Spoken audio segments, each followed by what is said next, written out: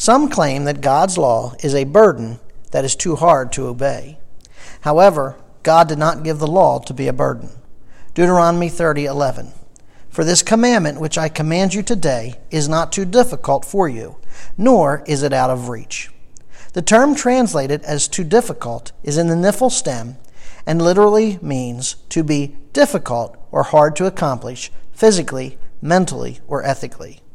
Out of reach means hard to understand.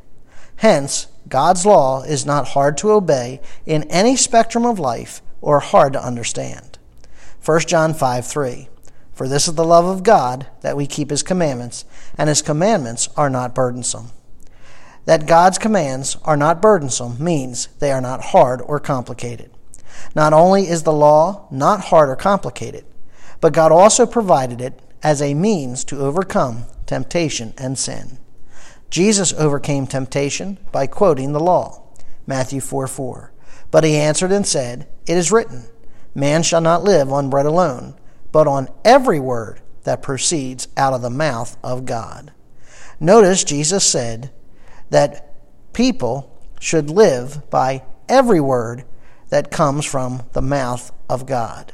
He did not say to live by some of God's words, but all of God's words. God also gave the law as a means by which humanity could demonstrate their love to him. Nothing has changed. Believers are still commanded to love God by obeying his commands. Luke 10:26 and 27. What is written in the law, and how does it read to you? And he answered, You shall love the Lord your God with all your heart, with all your soul, and with all your strength, and with all your mind, and your neighbor as yourself.